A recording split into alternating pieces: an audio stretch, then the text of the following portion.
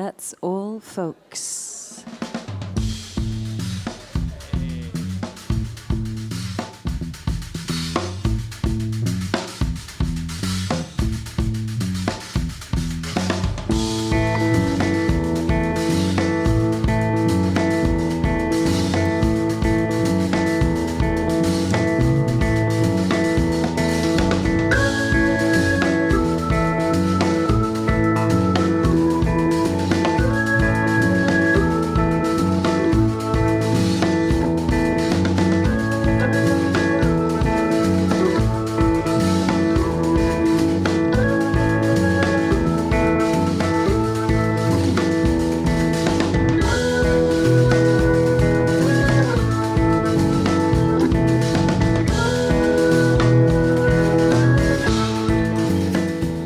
That's all folks, buonasera a tutti da Valerio Mirabella che vi parla in diretta dal Largo Carducci a Prato.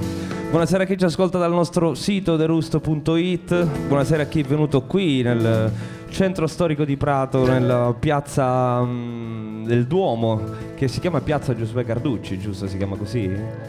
Largo Giosuè Carducci, è così che si chiama la piazza che ospita questo bel locale che è aperto da poco e che ha accolto le sonorità folk di That's All Folks, che come sapete è un programma che migra spesso e che ultimamente sta bazzicando parecchio qui in Toscana.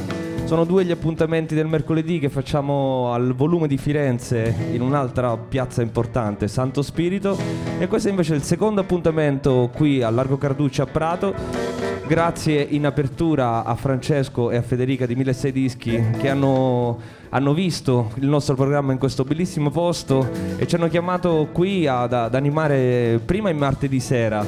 Questo è il primo esperimento che facciamo di giovedì 3 marzo per chi sta ascoltando il podcast. Noi pubblichiamo ovviamente tutto quello che facciamo dal vivo sotto forma di podcast, registriamo, editiamo e ve lo rendiamo disponibile anche per scaricare e ascoltarvelo, insomma, dove più vi fa piacere. Abbiamo disponibile in podcast anche il live dei Kenny Mori Sempre, che sono stati qui ospiti il primo appuntamento di That's All Folks a Largo Carducci. Questa è la nostra seconda esperienza pratese. Stasera abbiamo chiamato un artista che abbiamo incontrato tanto tempo fa, anzi che ci fornisce l'occasione per raccontare un po' di storia di That's All Folks, che è partito come un programma, come il primo programma fuori dagli studi di Fandango. Ai tempi si militava per Fandango Web Radio. E si provò questo esperimento al Circo degli Artisti a Roma di radio dal vivo, una radio web, così. Il nostro motto era andare a guardare la radio, esattamente quello che stiamo facendo qui a Largo Carducci. In verità fare radio è molto semplice, basta parlare dentro un microfono e governare dei livelli, dei fader si dice in gergo, nient'altro. Poi bisogna avere delle storie da raccontare, della musica da passare e soprattutto degli artisti con cui chiacchierare e confrontarsi, e questo è stato sempre quello che ci ha motivato. E ai tempi saranno passati più o meno 7 anni. Abbiamo invitato anche Massimiliano LAROCCA, che sarà stasera qui con noi ospite, che andava molto d'accordo con Andrea Parodi in quel periodo lì. Sono venuti giù insieme a Roma, abbiamo parlato tantissimo di folk. Lui è un artista squisitamente folk, un artista che conosce il folk soprattutto americano benissimo, e soprattutto è anche uno dei migliori artisti folk che ci sono in circolazione nello stivale. Ai tempi mi ricordo che c'è stata una grande chiacchiera citando veramente brani di Bruce Springsteen. Mi ricordo che sono intervenuti giornalisti. Comunque tra un po' sarà ai nostri microfoni. L'abbiamo invitato qui perché l'11 marzo, quindi fra qualche giorno, uscirà il suo nuovo lavoro che si chiama Un mistero di sogni avverati, che è un lavoro interamente dedicato alla poesia, ai versi di Dino Campana, che è un poeta che io amo moltissimo. Un album molto bello che ho avuto la fortuna di ascoltare in anteprima, che stasera lo ascolteremo in una versione così abbastanza asciutta, ma molto vera, perché Massimiliano LAROCCA voce e chitarra sarà accompagnato dall'organetto di Riccardo Tesi, che è stato uno dei compagni nell'avventura, nella realizzazione di quest'album. Hanno partecipato tanti altri artisti, tra cui Nada, Riccardo Tesi, appunto Sacri Cuori, Cesare Basile, Hugo Reis. Ne avremo un piccolo estratto stasera qui a Largo Carducci. Nel frattempo, come sapete, Dead Soul Folks apre sempre con qualche piccola citazione musicale per scaldare il pubblico dal vivo, il pubblico che ci ascolta online. Un saluto a Kenny Muore Sempre, almeno ai due ragazzi che sono venuti qui con noi mercoledì scorso. Anche un saluto in apertura a Paola e Andrea, che sono dei grandi fan, dei grandi appassionati di musica, che sono una coppia che gira per il mondo e che riesce a vedere 60 concerti in un anno. Pensate, magari tutto il pubblico italiano fosse così, l'industria musicale sarebbe la prima di questo paese. Noi li abbiamo incontrati proprio in uno showcase radiofonico che abbiamo fatto per The Leading Guy qualche mese fa a Roma, l'anificio di Roma. Ora finalmente la radio è venuta a casa loro, perché loro sono di Prato, quindi minimo si meritavano un saluto in apertura. Partiamo con un tributo a un grande della musica folk americana, del blues americano. Lui si chiama, il suo nome di battesimo, aspetta che me lo trovo che è bellissimo, il suo nome di battesimo è Harry St. Clair Fredericks, per tutti noto come Taj Mahal. È un grande artista che ha sempre saputo omaggiare la musica del sud degli Stati Uniti. È un artista blues, ma che a un certo punto nel 74 ha deciso di fare un album dedicato ad altre sue radici, quelle caraibiche. È un album che si chiama More Roots, che significa More Roots, più radici, e che in qualche modo riassume questo concetto splendido che il reggae, la musica caraibica, è nata anche grazie alle onde radiofoniche che si muovevano dal sud degli Stati Uniti e arrivavano fino alle isole caraibiche. E così dalla musica tradizionale dei Caraibi e il rhythm and blues che veniva trasmesso dal sud degli Stati Uniti nacque il reggae, e così in qualche modo lo cita il grande Taj Mahal. Questo si chiama Cajun Waltz e tra un po' Massimiliano LaRocca.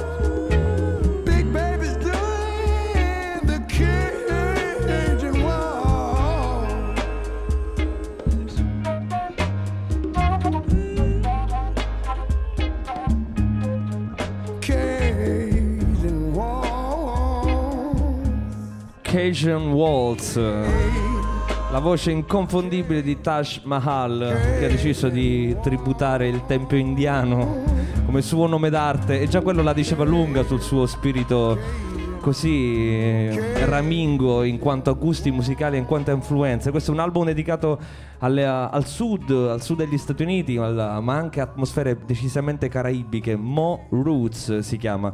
Ci facciamo un salto di 10 anni nel passato, dal 74 ce ne andiamo al 65 per parlarvi di un artista che abbiamo ascoltato proprio pochi istanti prima di andare in diretta. Lui si chiama Jackson C. Frank, è amato da Massimiliano LaRocca, è amato dal sottoscritto, è diventato un nome conosciuto anche qui a Largo Carducci, perché l'abbiamo condiviso con gli ascoltatori e con chi è venuto qui a condividere con noi questo giovedì sera.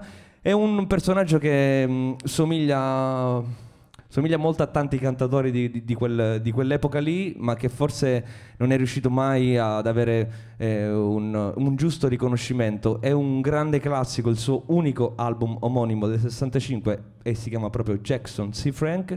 E noi, prima di dedicarci definitivamente alla musica dal vivo, stasera ci ascoltiamo il brano che lo apre, che si chiama Blues Run the Game.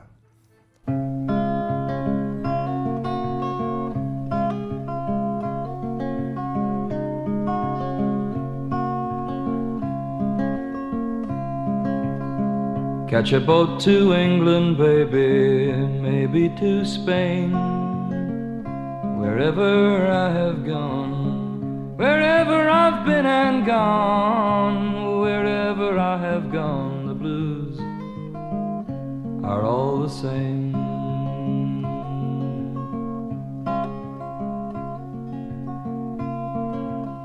Send out for whiskey, baby, send out for gin.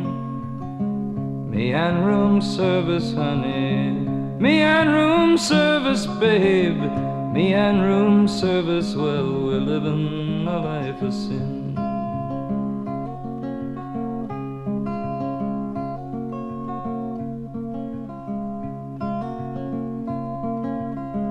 When I'm not drinking, baby, you are on my mind. When I'm not sleeping, honey, when I ain't sleeping, mama, when I'm not sleeping, you know you'll find me crying.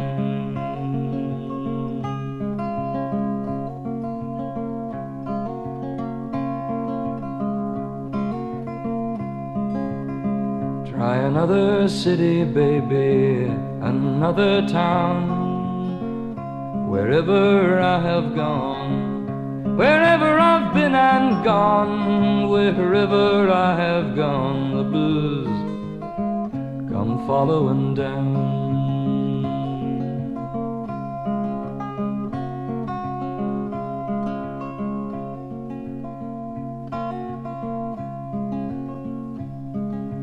Living is a gamble, baby, loving's much the same.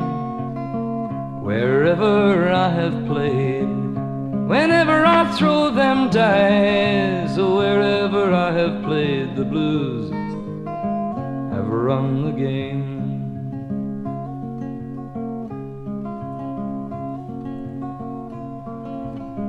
Maybe tomorrow, honey, someplace down the line, I'll wake up older, so much older, mama, I'll wake up older, and I'll just stop all my trying.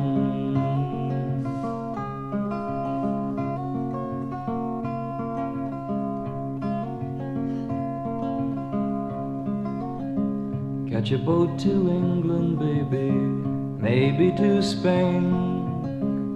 Wherever I have gone, wherever I've been and gone, wherever I have gone, the blues are all the same.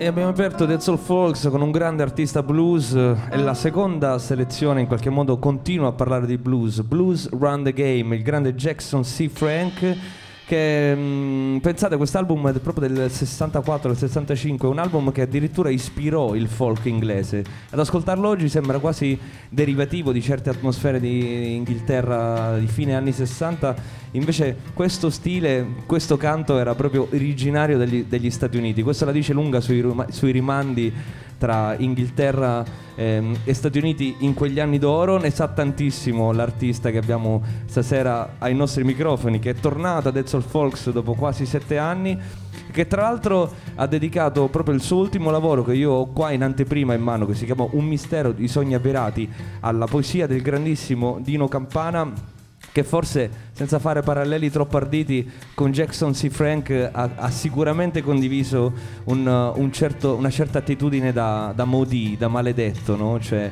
l'idea di scrivere, di creare, di produrre delle opere che poi non riescono a uscire, a vedere la luce e a diventare la vita di quell'artista che le fa. Dino Campana ha scritto la maggior parte dei suoi versi cercando di trovare qualcuno che li potesse pubblicare. Quando ha avuto l'ok, ne parleremo sicuramente di più con Massimiliano fra un po', ma quando ha avuto l'appoggio di figure intellettuali un po' più istituzionali, lui ha perso, questi versi sono andati persi, e ha dovuto fare uno sforzo immane per riscrivere tutta la sua opera, i canti orfici, a memoria. Si dice pure che quell'avventura lì, quello sforzo lì, in qualche modo ha definitivamente compromesso il suo stato di salute mentale, che poi l'ha portato definitivamente alla fine. Se n'è andato all'età di soli 33 anni. Rispetto forse ai maudì, ai maledetti francesi, non ha avuto lo stesso riconoscimento anche nella nostra terra, perché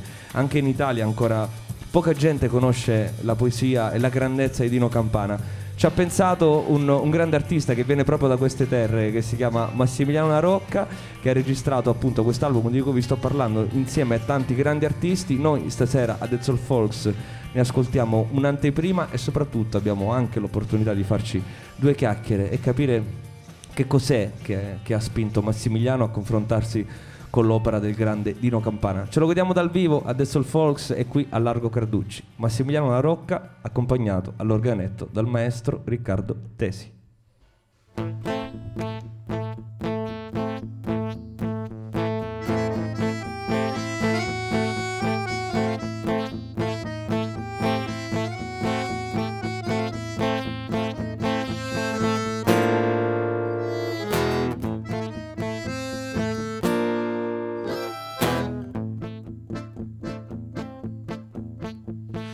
Vado per le strade strette, oscure e misteriose, vedo dietro le vetrate affacciarsi gemme e rose. Nelle scale misteriose c'è chi scende brancolando, dietro i vetri rilucenti stanno le ciane commentando.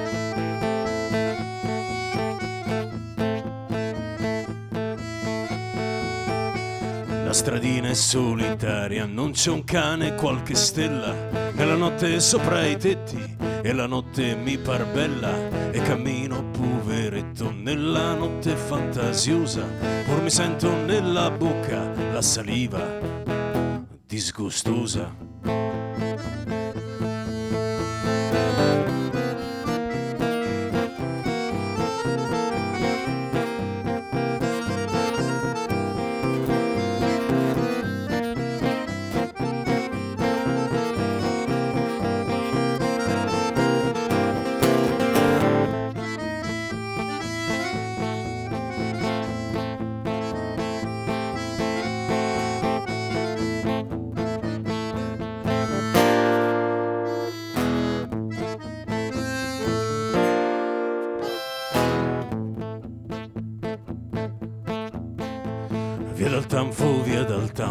Via dal tanfo e per le strade, e cammina, già le case son più rade. Trovo l'erba, mi ci stendo, a conciarmi come un cane, da lontano un ubriaco canta amore alle persiane.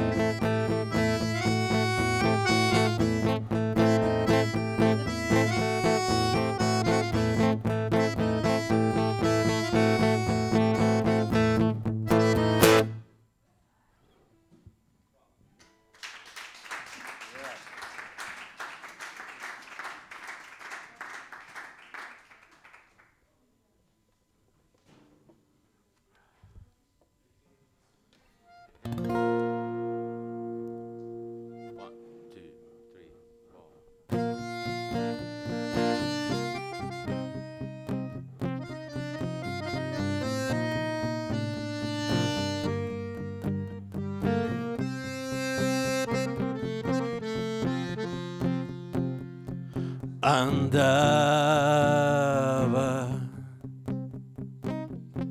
la vita s'apriva agli occhi profondi, profondi e sereni.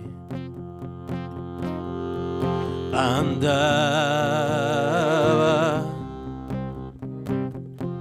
lasciando un mistero di sogni avverati, avverati, che è folle sognare per noi.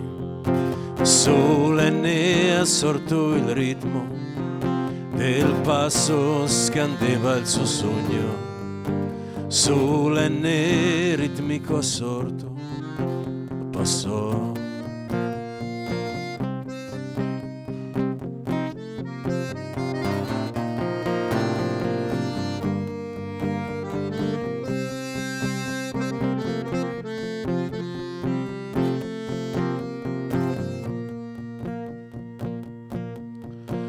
Tra il chiasso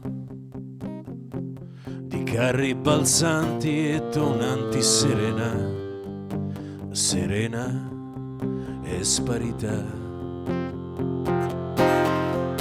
Il cuore urla, segue per una via infinita, per dove d'accanto all'amore, all'amore fiorisce l'idea, ma pallido segna la vita un lontano orizzonte.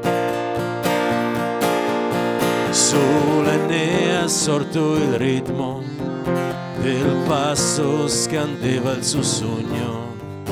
Solenne ritmico assorto passò. Solenne assorto il ritmo del passo, scandeva il suo sogno. Solenne ritmico assorto passò.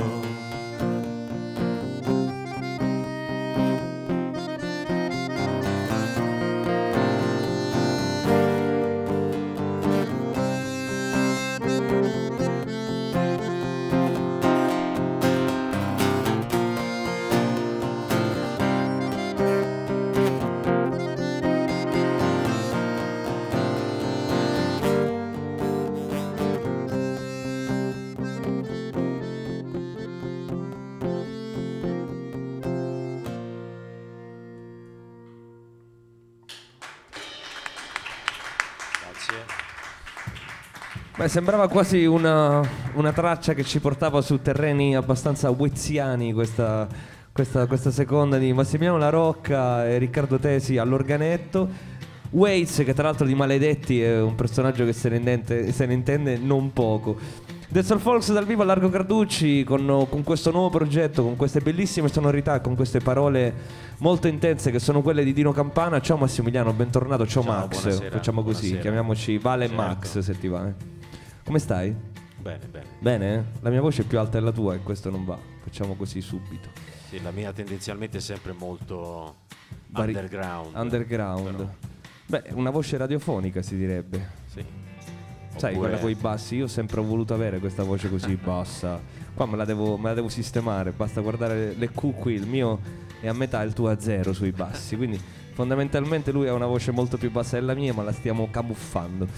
Bentornati ai nostri microfoni. È un momento importante perché secondo me succede qualche cosa quando la musica si lega alla poesia in questo modo dichiarato già dalla copertina, perché c'è una di quelle pochissime raffigurazioni di questo grande poeta che ha avuto la nostra tradizione. Io partirei proprio da questo, se ti va.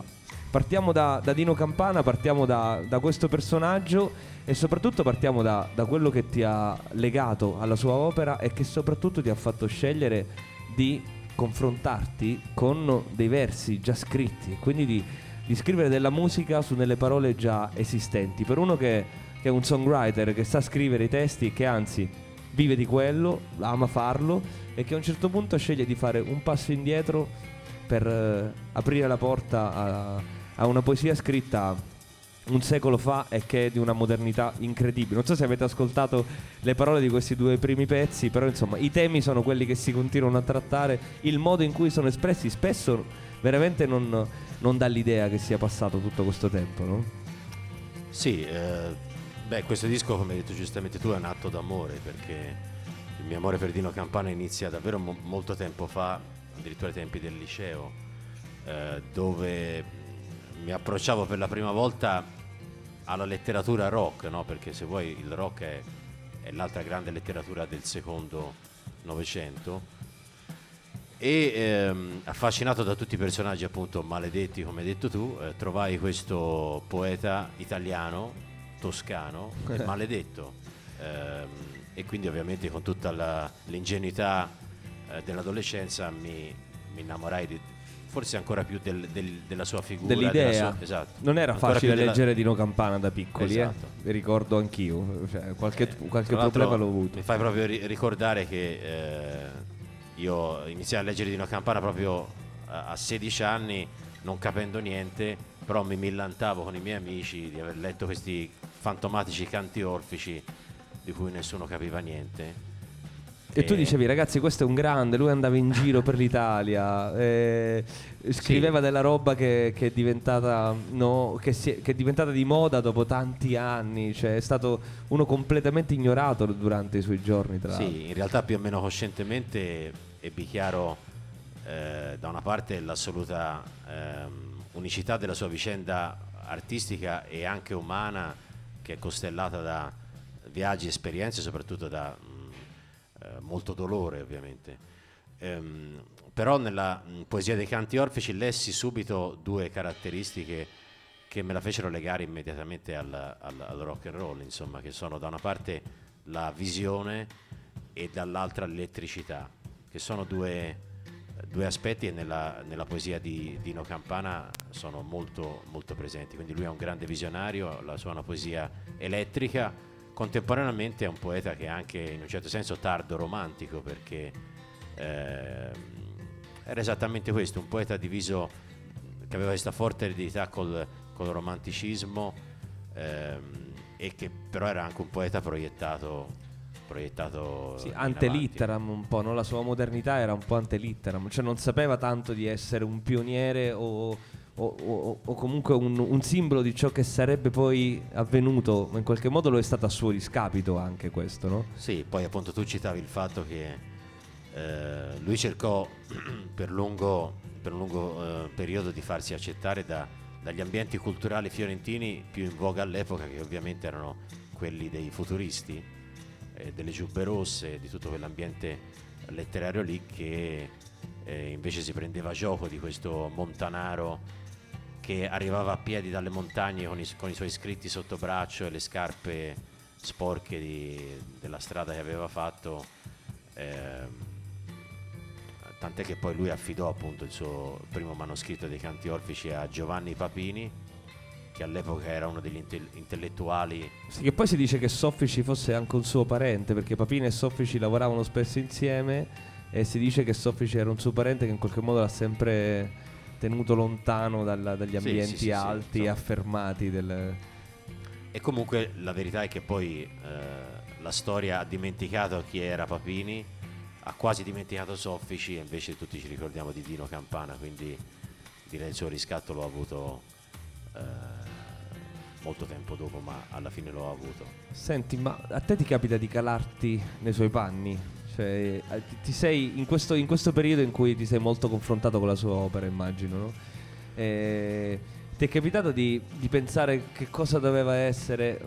Ti spiego dove vuole arrivare con questo, perché secondo me ha qualcosa che ha anche a che fare con la musica contemporanea, cioè l'idea di autopubblicarsi, perché poi Campana è finito a far questo, no? Cioè non l'ha accettato nessuno, ha detto ok, me lo pago io, mi stampo il libro perché è l'unico modo in cui posso uscire, che è una roba che succede spessissimo, per esempio negli ambienti musicali non solo italiani contemporanei, quello di inviare la tua demo chissà dove, chissà chi, a della gente che semplicemente sta lì, quando poi l'unica cosa che puoi fare è quella di trovare delle risorse interne e provare ad affrontare la storia della tua opera, e chi vivrà vedrà.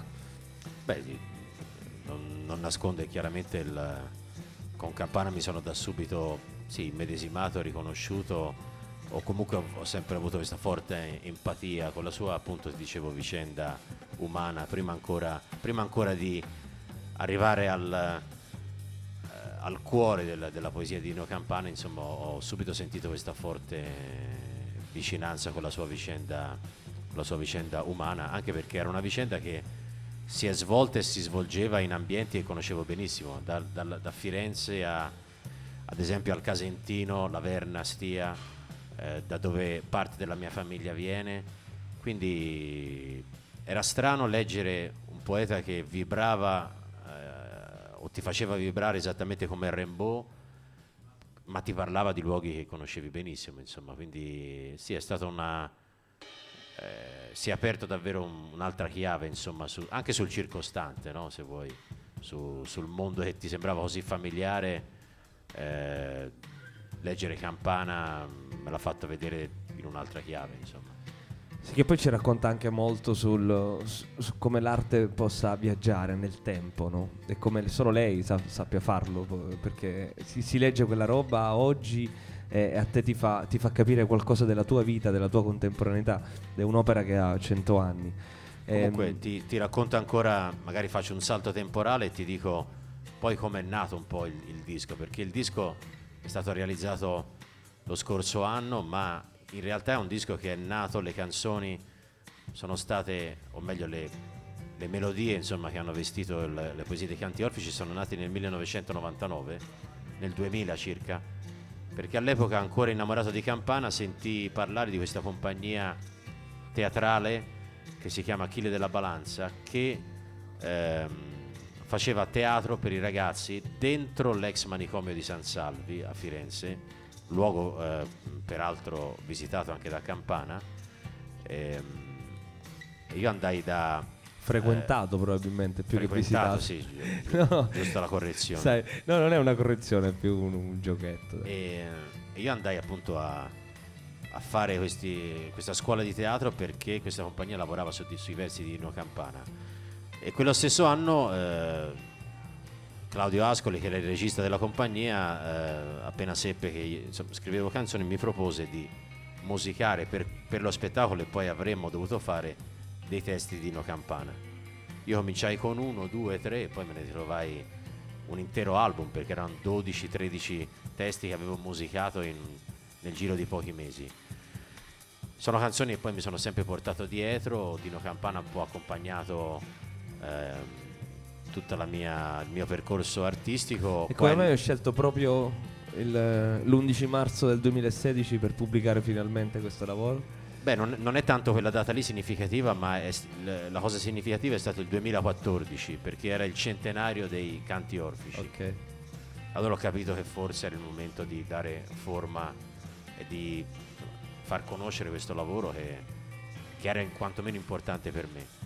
E lo scorso anno abbiamo iniziato a lavorare, appunto. Poi ho un po' pensato a chi poteva al meglio lavorare su Nino Campana, che storia costruire anche musicalmente a livello di produzione sui canti orfici. Il primo nome ovviamente che ho pensato è quello di Riccardo Tesi, e poi volta a volta si è creato un po' tutto il team di lavoro, ma magari questo ne parliamo. Ne parliamo più avanti. Ti volevo fare un'ultima domanda prima di sentirci qualche altro brano, e poi approfondiamo il discorso musica legato a quest'album, che è comunque ricchissimo. Ci sono tanti ospiti e probabilmente è un album anche che ha avuto 2 anni di gestazione, come mi hai appena detto. Ero curioso di sapere come hai fatto a districarti dentro i canti orfici. Sei andato per tematiche, sei andato per non lo so, per risonanza rispetto a certi versi, perché non sono proprio brevissimi, i temi trattati sono pochi ma sono anche tanti in qualche modo, cioè lo spettro è molto ampio. Come sei andato a scegliere le parti da musicare? Beh, innanzitutto Canti Orfici è un'opera molto frammentata, variegata, ma allo stesso tempo organica. Ci sono pezzi in prosa, ci sono pezzi in poesia. Non lo so, io ricordo è un po' di tempo fa, è un po' di bevute fa forse, ma ricordo, mi pare di ricordare, giusto maestro? Lui concorda. Che quando volevo musicare questi testi semplicemente prendevo in mano il libro e sfogliavo le pagine e provavo, credo di aver provato a suonare qualcosa su ogni singola pagina. La risposta più bella che mi potevi dare me l'hai appena data, credo. Cioè, trattati proprio come un'opera unica, Sì, organica. esatto. Penso di aver provato, ho preso la chitarra in mano per ogni singola pagina, poi qualcosa non è venuto, qualcosa è venuto fuori. Insomma. Quindi comunque Però la musicalità di quei versi l'hai sempre sentita in qualche modo. Se tu la vivi da quando sei adolescente e te la porti dietro da tutti questi anni, in qualche modo quei versi ti hanno parlato di musica. Guarda, io non credo molto nell'ispirazione, non credo nemmeno molto nell'idea di artista, nel senso in questo mestiere secondo me ci deve essere molta molto artigianato, ok? Però quella è stata l'occasione in cui davvero le cose sono venute fuori magicamente da sole, cioè è stata forse l'unica volta nella mia vita, musicalmente parlando, in cui posso dire che è successo qualcosa di magico. Tutto quello che ho fatto, a parte questo lavoro su Dino Campana, ho fatto molte cose, è stato il frutto di molta dedizione, molto lavoro. Questa è una cosa che, ecco, mi sento di poter dire è stata una cosa magica che mi è successa. Non lo dirò più perché sembra pretenzioso, ma è davvero così. Secondo me non c'è niente di pretenzioso a pensare che qualcosa possa essere magico, soprattutto quando si parla di l'arte che attraversa il tempo e che unisce gente oggi, dopo tutti questi anni. Cosa ci fai ascoltare? Allora, innanzitutto lo dico per, non so se c'è qualche filologo campaniano all'ascolto, abbiamo fatto la Petite Promenade du Poète, che è dei canti orfici. Altra precisazione, ci sono poesie che sono dei canti orfici in questo disco, ci sono molte poesie che fanno parte di opere sparse, che non hanno trovato posto nei canti orfici, non hanno poi trovato posto da nessuna parte, perché poi lui ha fatto solo quel libro lì. E la seconda poesia si intitolava Une femme qui passe ed era appunto una poesia fra le varie sparse della sua produzione. E adesso? Adesso facciamo Poesia facile, che nel disco vede la presenza anche di Cesare Basile, e poi facciamo, maestro, e poi facciamo Genova, che è una porzione di Genova, perché Genova è questo enorme poema che chiude i canti orfici e che Campana scrisse come una sorta di grande sinfonia che chiudeva questo libro. Noi facciamo un movimento di questa sinfonia. A voi, Massimiliano LaRocca e Riccardo Tesi.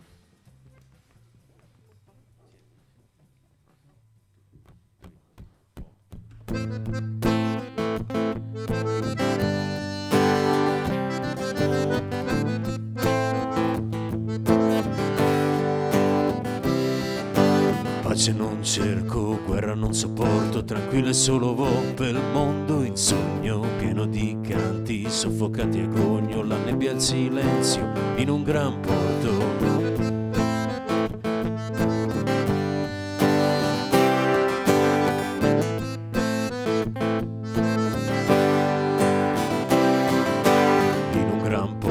Pien di vele lievi pronte a salpar per l'orizzonte azzurro, dolce ondulando mentre che il sussurro del vento passa con accordi brevi, e quegli accordi il vento se li porta lontani sopra il mare sconosciuto. Sogno la vita è triste, io son solo.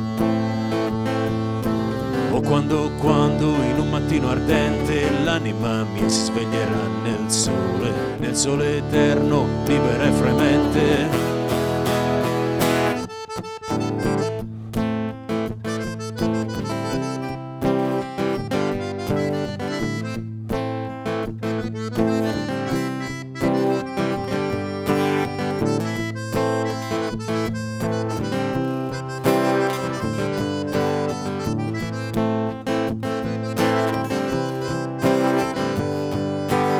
Quegli accordi il vento se li porta lontani sopra il mare sconosciuto. Sogno la vita è triste ed io son solo. quando in un mattino ardente l'anima mia si sveglierà nel sole eterna, libera e fremente.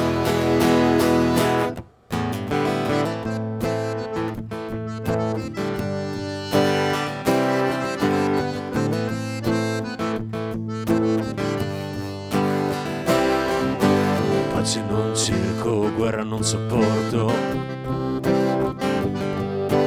Pace non cerco, guerra non sopporto. Pace non cerco, guerra non sopporto. Pace non cerco, guerra non sopporto. Pace non cerco. Grazie.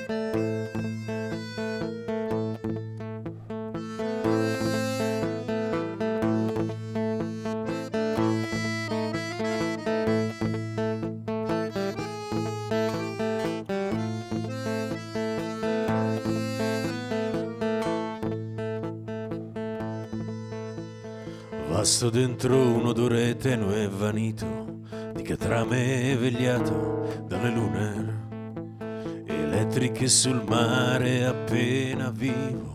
Il vasto porto si addorme, il vasto porto si addorme, il vasto porto si addorme. S'alza la nube delle ciminiere mentre il porto in un dolce scricchiolio dei cordami s'addorme e che la forza dorme, dorme che cura la tristezza inconscia delle cose che saranno, delle cose che saranno.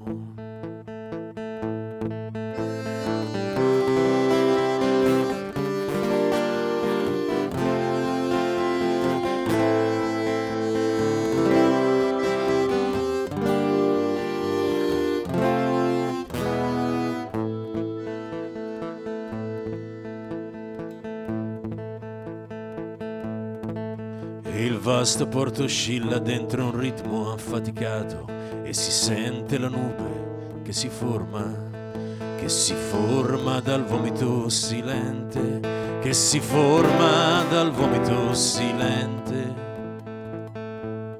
che si forma dal vomito silente.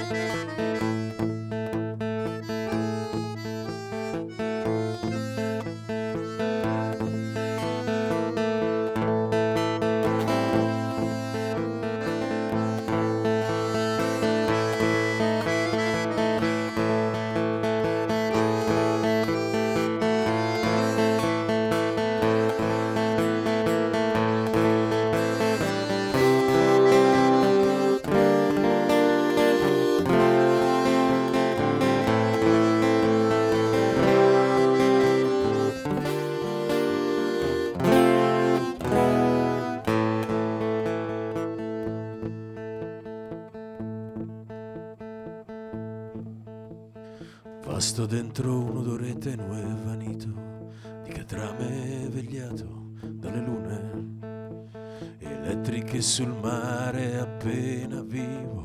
Il vasto porto si addorme, il vasto porto si addorme, il vasto porto si addorme.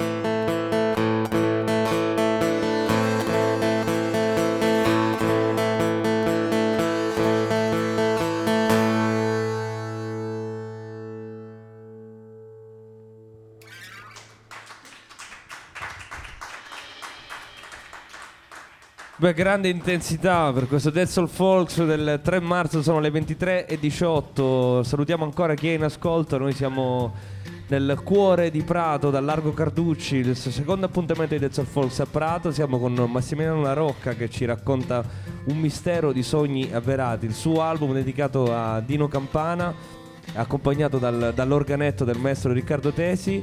Che organetto è questo? Ecco, ti ho visto sciogliere il microfono, quindi ascoltiamo. Ciao Riccardo.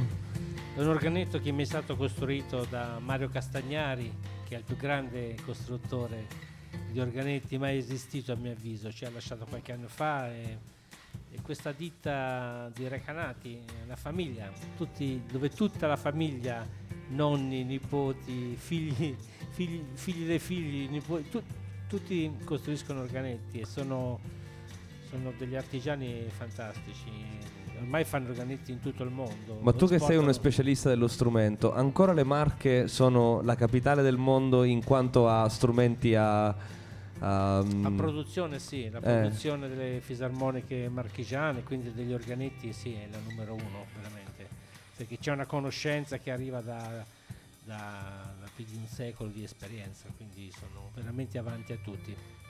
Ma come, chissà quale, questo è un altro mondo da toccare, però, perché spesso si pensa alla fisarmonica, all'organetto come uno strumento da noi popolare, ma poi reso grande da artisti, non so, argentini, francesi, mentre invece noi, in quanto d'artigianato, continuiamo ad essere i primi al mondo, no? Castelfidardo credo che sia. Sì, Castelfidardo è la capitale della fisarmonica. La famiglia Castagnari è proprio vicina, Recanati è veramente a pochi chilometri ma tutta la regione delle Marche, se si vanno a visitare le case e apri le porte c'è qualcuno che costruisce mantici, chi fa i bottoni, tutta l'economia delle Marche si basa soprattutto sulla costruzione delle fisarmoniche. Io ho fatto una passeggiata, l'ho trovato veramente pazzesco, ce n'è una in ogni angolo. Senti, che ti ha detto Massimiliano quando ti ha raccontato di questo suo progetto legato a Dino Campana? Com'è che ha fatto, soprattutto, vabbè, voi siete probabilmente molto legati, no? Musicalmente parlando, forse non solo, però ci sono tanti ospiti in questo disco che danno il senso della ricchezza di questa operazione, anche dell'importanza, no? E immagino Massimiliano che chiama e dice: ragazzi, voglio fare un disco che parla di un grande poeta, ci venite? E la gente che risponde sì, Nada, Cesare Basile, Hugo Reis, tu. Guarda, fra me e Massimo la cosa è successa così. Per anni mi ha parlato di questo progetto, perché noi siamo amici, ci siamo visti a cena, io ho collaborato a un suo album precedente, però siamo rimasti sempre molto amici, quindi in ogni occasione ti devo far sentire queste cose su Campana, voglio fare questo disco su Campana, voglio che ti occupi degli arrangiamenti, ed era quasi diventato un mito. Poi finalmente si è sbloccato, un giorno mi ha portato questi brani e, come ha detto lui, in effetti è nato un progetto ispirato, nel senso che in un pomeriggio credo che suonando insieme abbiamo trovato le coordinate di tutto il disco, anche le idee di arrangiamento. Poi abbiamo fatto un altro giorno con Antonio Gramentieri, che è questo grandissimo chitarrista dei Sacri Cuori, che ha portato queste atmosfere lontane da quelle che sono le mie, però che sono atmosfere che amo molto, che conosco più che dalle frequentazioni personali, dagli ascolti. Quindi abbiamo trovato subito una grande sintonia e praticamente in 3 giorni abbiamo registrato poi il disco, quindi è veramente è un disco nato così, in maniera estremamente spontanea, e credo sia anche la sua forza. Che poi credo che Massimiliano, in quanto a folk, che questa è un'operazione anche squisitamente folk, se vuoi, no? Cioè prendere una parola che viene da molto lontano, cercare di attualizzarla e attualizzarla anche con delle operazioni squisitamente musicali. Qui tu sei andato a cercare Nada, Cesare Basile, Hugo Reis, Riccardo Tesi, i Sacri Cuori, sono tutti artisti che in qualche modo sono delle voci del folk contemporaneo, anche sono tra le migliori voci del folk contemporaneo italiano, e non solo, perché c'è pure un grande artista che è Hugo Reis, che ha militato, insomma, negli anni d'oro anche di un certo indie rock australiano, mettiamola così, e che poi invece si è veramente dedicato quasi esclusivamente a fare un certo tipo di folk molto attualizzato. Idem Cesare Basile. Se dico che questa è un'operazione folk, dico qualcosa che ha a che fare con... Sì, dovresti essere... Sì. Ci sei. Sì, in realtà mi dai un gancio giusto, perché poi rispetto a questo disco, quando si mette in ballo questi nomi da Riccardo in poi, si pensa a un disco dove hai voluto fare il figo, fai il disco con gli ospiti. Non era questo l'intento. In realtà questo è un disco che fin dall'inizio ho voluto raccontare una storia, e la storia volevo raccontare la storia di Dino Campana ovviamente, ma volevo che anche la scelta dei collaboratori raccontasse una storia che andasse in parallelo a quella di Campana, o anche andasse come dire Per contrasto, per no? contrasto, perché comunque Campana era un personaggio di grandi contrasti.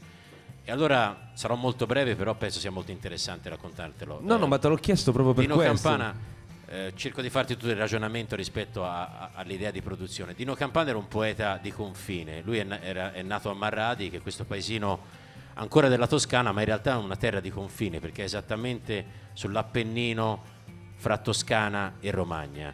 Marradi è l'ultimo paese della provincia di Firenze, il paese successivo sei già in Romagna.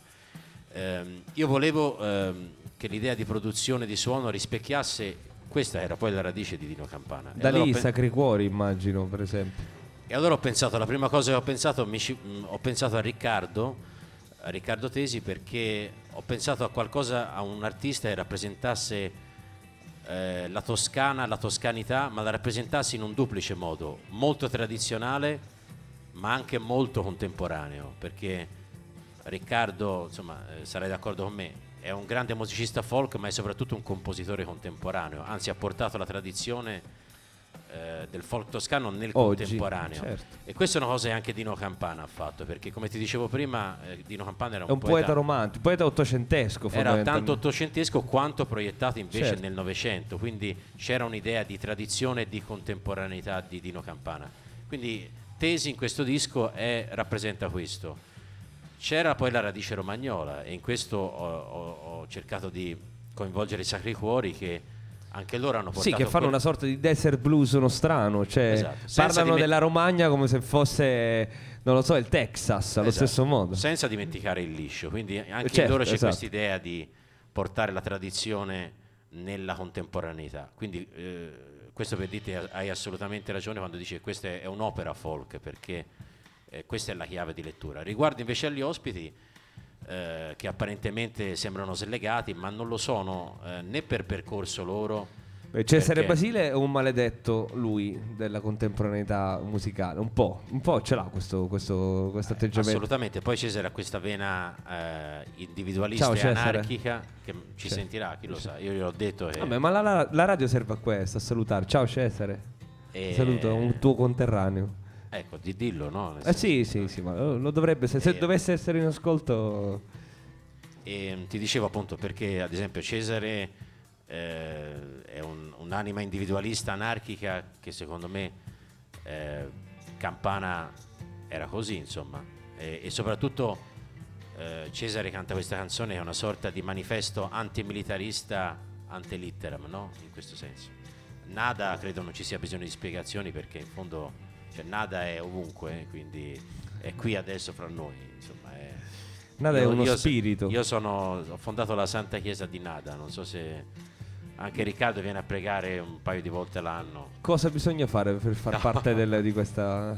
No, Nada è proprio una delle nostre preferite, perché credo sia la più grande rocker italiana, una grandissima artista che ha saputo e sa sempre di continuo mettersi in discussione. Questo non è facile, specialmente una che nasce giovanissima con un super successo a Sanremo, avere il coraggio di sfidare il music business, di reinventarsi costantemente senza pause, e soprattutto sì, salire sul palco con una grinta. Ho avuto la possibilità di lavorare con lei, è stata un'esperienza. Però volevo dire solo una cosa rispetto al mio ruolo in questo disco, che è vero che in teoria dovevo portare i suoni della tradizione, in realtà ho usato molto di più, essendo un disco di canzoni, tutto quello che ho imparato collaborando con Ivano Fossati, Fabrizio De André.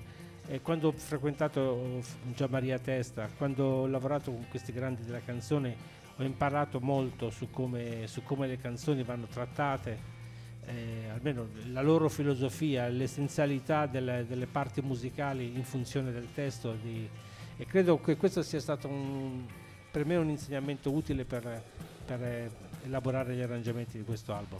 Beh, grazie di questa testimonianza, perché questo è molto prezioso, no? Perché non è così comune incontrare dei musicisti così bravi che riescono ad avere quel senso dell'opera nella sua complessità, della forma canzone, no? Di pensare proprio agli arrangiamenti che servono il testo, che servono alla forma canzone. È una roba che non è poi così comune. La tua operazione è interessante ascoltarla in tutte le sue sfaccettature, e di questo saranno contenti forse i filologi di cui sopra, no? Perché forse andare a pescare i versi di Dino Campana così può far scomodare qualcuno, però quando l'operazione musicale, no? E anche discografica, se vogliamo, perché poi si tratta di fare un disco, quindi di andare in studio e di mettere insieme delle persone, ha in sé lo spirito che lega la tua sensibilità artistica a quella di un poeta che ami. Credo che questo sia lo spirito folk con cui far musica oggi, poter parlare di folk oggi, soprattutto in Italia dove se ne parla poco. Sì, poi ti ripeto, musicalmente parlando è un disco che ha molti colori, e credo che coscientemente o meno abbiamo cercato di restituire anche quelli che erano essenzialmente i colori della poesia di Dino Campana, ma anche i colori dei paesi in cui ha viaggiato. Dino Campana è stato un grande viaggiatore, è stato in Argentina, è stato in Uruguay, è stato in Russia, è stato in moltissimi posti, sempre rigorosamente a piedi. Quindi ecco, la speranza è che sia un disco che in un certo senso restituisca il caleidoscopio poetico e non solo di Campana, insomma. Ne ascoltiamo un'altra chiacchieriamo tanto, noi qui potremmo chiacchierare tantissimo, perché siamo tre chiacchieroni evidentemente. Ne ascoltiamo un altro estratto? Sì, questa è la poesia, canzone, chiamiamola come volete, che chiude il disco. Dino Campana ebbe questa storia molto tormentata, che è stata portata ovviamente anche al cinema, tralasciamo come, ma con Sibilla Leramo, che era forse la prima donna emancipata italiana, una donna che ai primi del Novecento scriveva, era una scrittrice famosa, un'intellettuale, aveva tantissimi amanti, non si è mai sposata, una rivoluzionaria a suo modo, ma anche una donna che fece soffrire moltissimo Campana, che scrisse questa poesia per lei, forse una delle ultime cose che ha scritto prima di come dire, scomparire negli ultimi anni di vita in manicomio. Si intitola In un momento.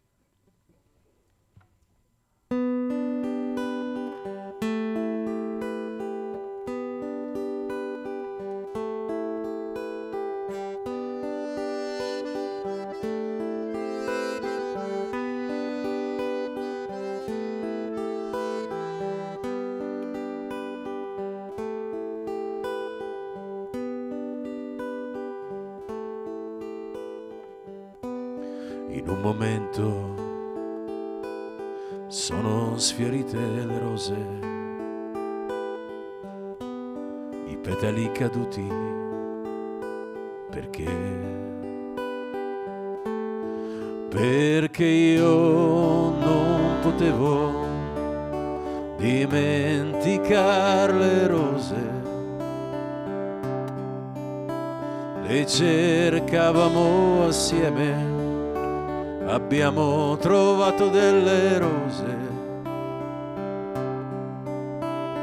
erano le mie rose, erano le sue rose, erano le mie rose, erano le sue rose.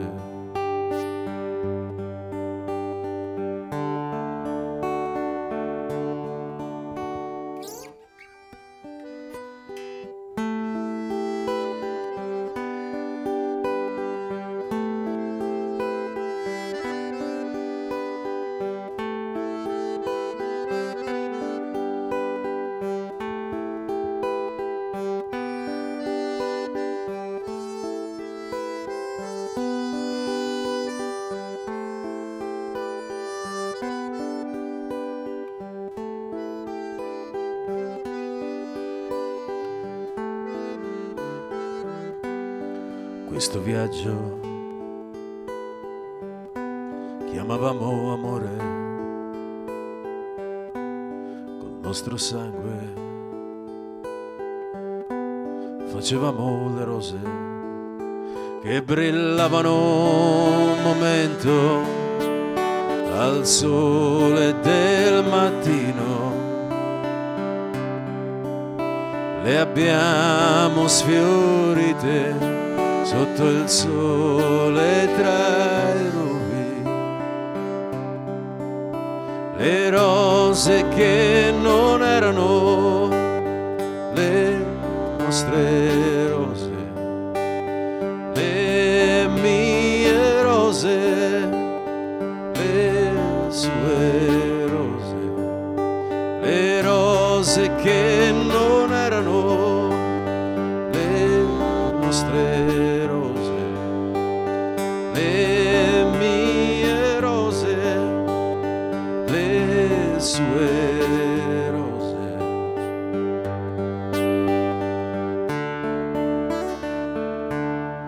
E così dimenticammo le rose.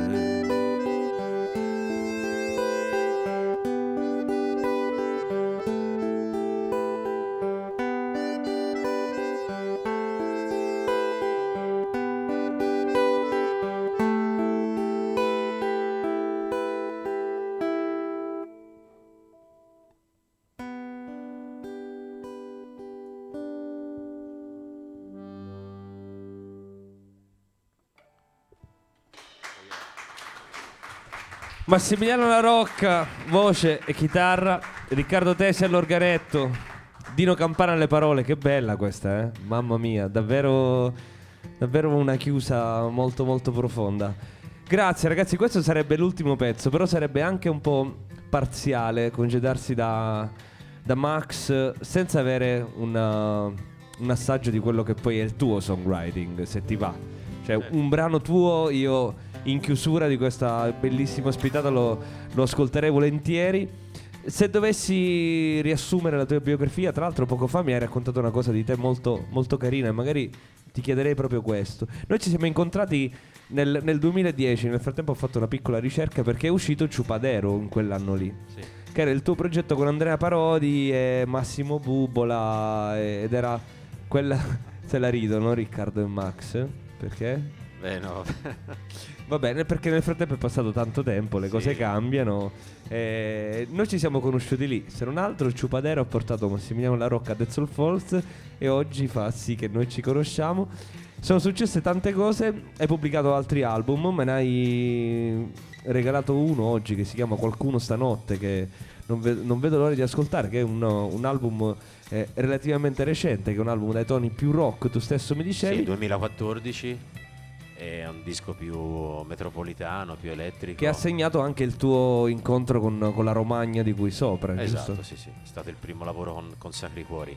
Riguardo a Ciupadero è un disco a cui sono molto legato, perché anche lì c'era l'idea, come nel caso del disco di Dino Campana, di provare a fare un progetto nuovo e diverso, ovviamente parlando delle nostre latitudini. Ridevo con Riccardo perché lui mi prende spesso in giro per questo mio rapporto con l'America, no? America scritto con la K, quindi come meta musicale, estetica, eccetera. Quell'operazione lì con in realtà Ciupadero era una dichiarata come dire, cioè una dichiarazione di americanismo, ma anche molto sincera, no? Sì, cioè, però c'era anche l'idea di andare in America non da provinciali, ma andando in America portando le storie di casa nostra e provare a vedere che effetto facevano là, perché noi siamo andati in America ai confini col Messico a registrare un disco che voleva parlare di banditi, eccetera, ma l'abbiamo fatto portando il brigante Tibursi o il passator Cortese, il vostro immaginario, ovviamente. Esatto, quindi credo che comunque a suo modo è stato un progetto, un unicum comunque anche per l'Italia, e credo che quell'idea di progettualità sia in parte, insomma, confluita anche in questo lavoro su Dino Campana, è però un lavoro più organico e più, direi, messo a fuoco, ecco. Perché poi quello che si ama anche della tradizione americana è quanto riesca ad arrivare nella musica commerciabile, nella musica che ha successo, quello che è l'immaginario del popolo, l'immaginario Sì. e lì ha senso la parola folk, no? Che ha quell'ambiguità linguistica che significa sia gente che poi è diventato un genere Esatto. musicale, ed è esattamente quello che è riuscito a fare l'America di diverso rispetto a noi. Sì, Per il lei- resto il folk loro, la tradizione popolare loro ha una capacità di metabolizzare, rimetabolizzarsi molto più rapida della nostra, anche perché ovviamente è una tradizione ancora relativamente giovane, però ecco, ti dicevo che ad esempio stiamo a parlare, no, di i percorsi del folk, no? E magari in questo possiamo chiedere un attimo a Riccardo, ora qui stiamo facendo proprio accademia pura, scusate voi a casa. no, non, ovunque siate, ma non al di là scadiamo troppo nell'accademia, non ti preoccupare, si tratta di... Però ecco, è di interessante esperienze. interessante capire, no, come il folk abbia questa capacità di metabolizzarsi nei diversi paesi. In Italia credo, penso, ma in questo sentiamo Riccardo e questa operazione l'ha fatto, che sia molto più difficile, forse perché c'è anche un rapporto molto più storicizzato, insomma, comunque molto più istituzionale rispetto a... Poi in tutta l'Europa, tranne in Inghilterra, è più difficile fare, come dire, avere questa forza del folk di reinventarsi. Cioè, le operazioni folk dei grandi cantautori italiani poi sono state tacciate di essere posticce in qualche modo, no? Perché si cercava di attualizzare qualcosa che veniva dal passato e che era solo una combinazione di suoni, invece, senza fare nome e cognomi ovviamente, però erano delle operazioni che invece erano guidate da un amore autentico per quello che era la tradizione, perché quello che era un immaginario anche del passato, no? Ma io ho passato il mio percorso musicale è andato proprio in direzione contraria, cioè quello di partire dalle tradizioni italiane e non aver paura di valorizzarle, anche aprendole alla contemporaneità, perché non sono un musicista che fa folk, però preferisco comporre una canzone partendo da una storia italiana, ma anche da un mondo musicale italiano, piuttosto che partire da modelli anglosassoni. È una scelta di fondo, su questo E per ridevamo. esempio Ciupadero ti viene da ridere, c'è No, poco da fare. Ciupadero no, è una delle operazioni possibili. Io non credo ci siano ricette. Alla fine poi la divisione fra buona musica e cattiva musica, quindi la buona musica si può fare in tanti modi diversi, non c'è una ricetta precisa, poi sta l'artista che ci sta dietro, che insomma ha qualità o non ha qualità. Però devo dire, noi col mio gruppo Banda Italiana abbiamo suonato un po' in tutto il mondo, dall'Australia al Giappone al Canada, e proprio la nostra scelta la nostra, come dire, siamo stati apprezzati proprio per un suono diverso da quello che gira dalle loro parti, era nuovo, quindi dobbiamo, secondo me, uscire dal complesso di inferiorità nei confronti della cultura anglosassone, che ha un'importanza maggiore della nostra, semplicemente per un potere di mercato, perché hanno un mercato molto più Esattamente più vasto. quello che si diceva poco fa. Però riescono a collegarsi col passato e a metabolizzare tutto quello che viene dal passato. Però non potete parlare di questo senza citare un'opera d'arte come Creusa de Mà di Fabrizio De André, che ha mostrato a tutti che si poteva fare della bellissima canzone d'autore partendo dal Mediterraneo. Assolutamente sì, ma qui si apre una parentesi veramente troppo grande, che vi invito già a riparlarne quando volete. Venite in radio e apriamo il capitolo di André e apriamo il capitolo folk italiano, perché si potrebbe veramente parlare a lungo. Io vorrei l'ultimo dono di Massimiliano LaRocca per That's All Folks, un brano suo, e poi ci salutiamo dopo. Che ci fai ascoltare? Facciamo, la dedico al mio amico Duccio, facciamo Luci della città, che era questo blues erotico del disco Qualcuno stanotte 2014. A te.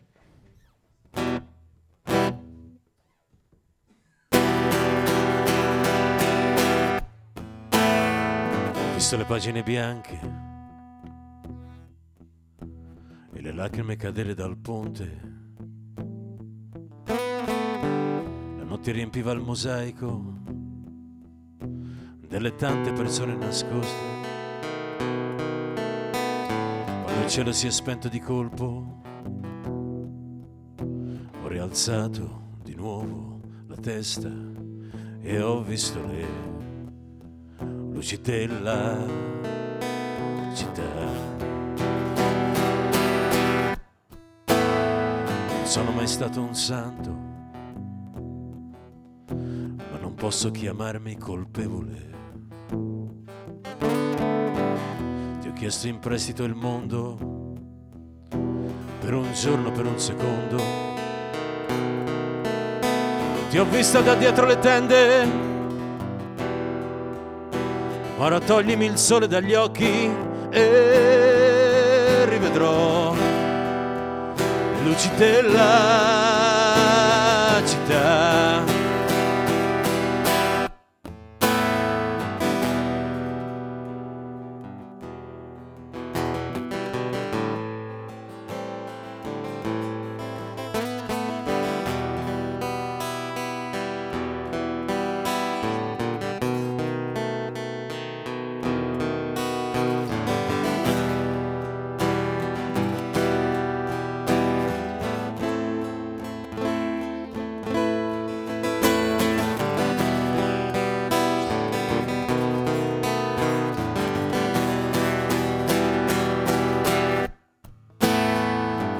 Passare di corsa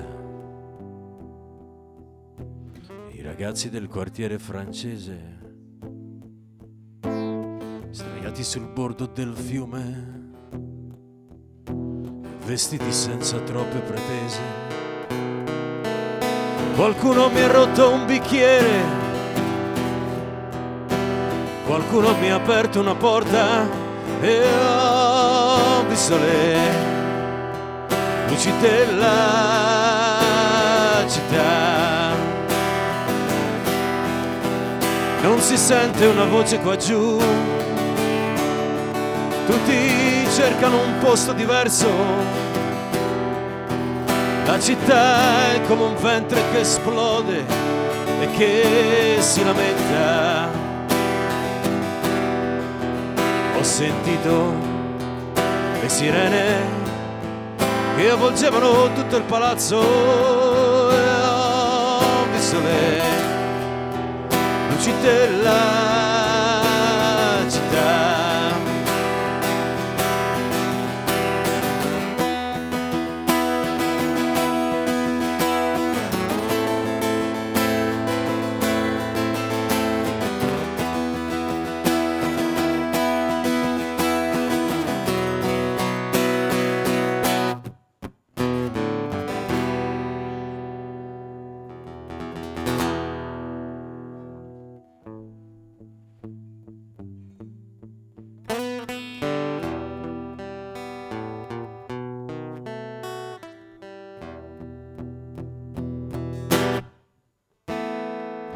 Visto le pagine bianche e le lacrime cadere dal ponte, la notte riempiva il mosaico delle tante persone nascoste. Quando il cielo si è spento di colpo,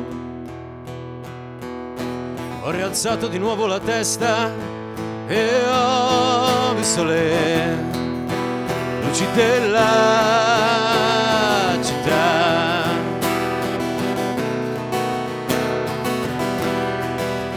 Luci della città, luci della città, luci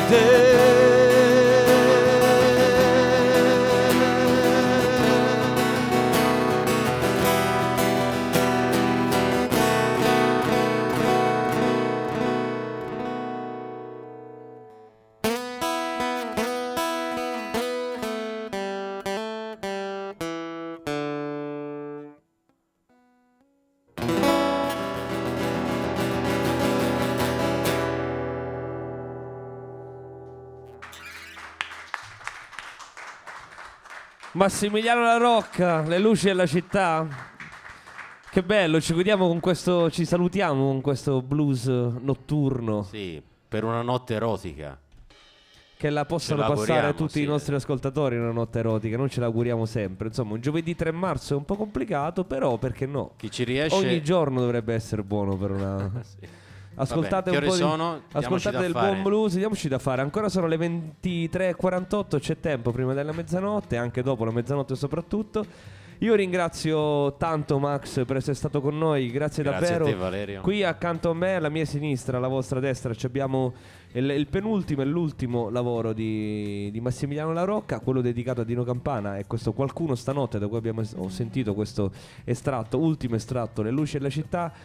Grazie al maestro Tesi, che è stato veramente splendido, discreto, e ci ha pure regalato delle testimonianze ai microfoni abbastanza importanti. Io ti auguro davvero buona Posso fortuna. fare un piccolo spot? Assolutamente. L'11 marzo esce il disco, questa è un'anteprima. Esatto. Consideratevi anche abbastanza fortunati di assistere a una cosa del genere. Vai con lo spot. 11 marzo esce il disco e l'11 marzo sera invece siamo all'IBS Bookshop, la libreria, insomma, in Piazza del Duomo. Facciamo un piccolo set, incontriamo gli amici, gli appassionati e presentiamo il disco. Il 15 aprile invece facciamo proprio lo spettacolo Di presentazione. al Teatro Studio di Scandicci, e poi siamo in giro. Ok.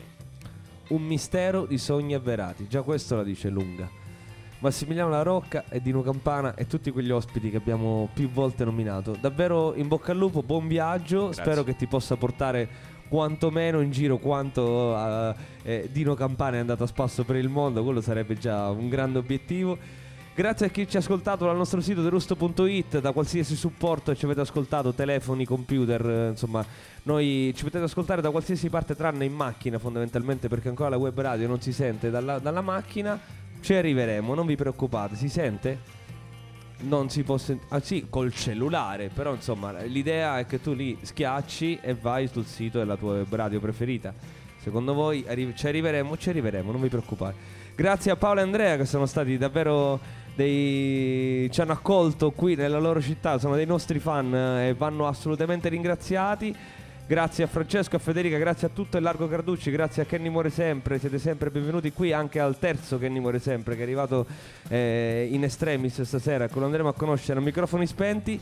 That's All Folks tornerà qui al Largo Carducci il prossimo mese, il 7 aprile. Lì mi toccherà fare gli auguri alla mamma, perché la radio serve anche a questo, e quindi probabilmente ascolteremo del folk siciliano che il sottoscritto dedicherà alla sua mamma, che fa il compleanno. È pure una data importante, insomma, però c'è tempo per far questo. Noi abbiamo parlato di poesia e di musica folk.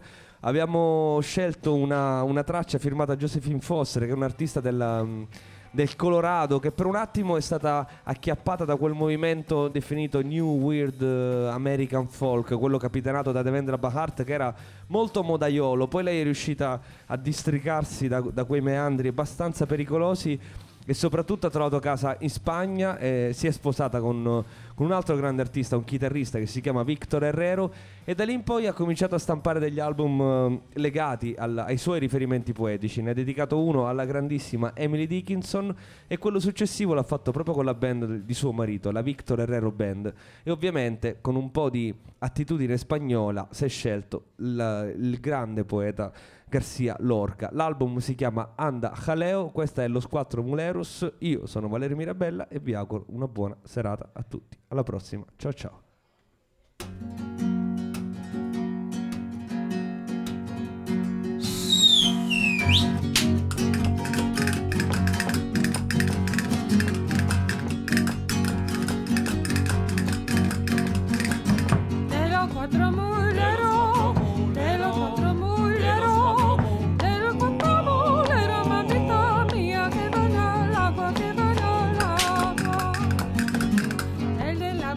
Torna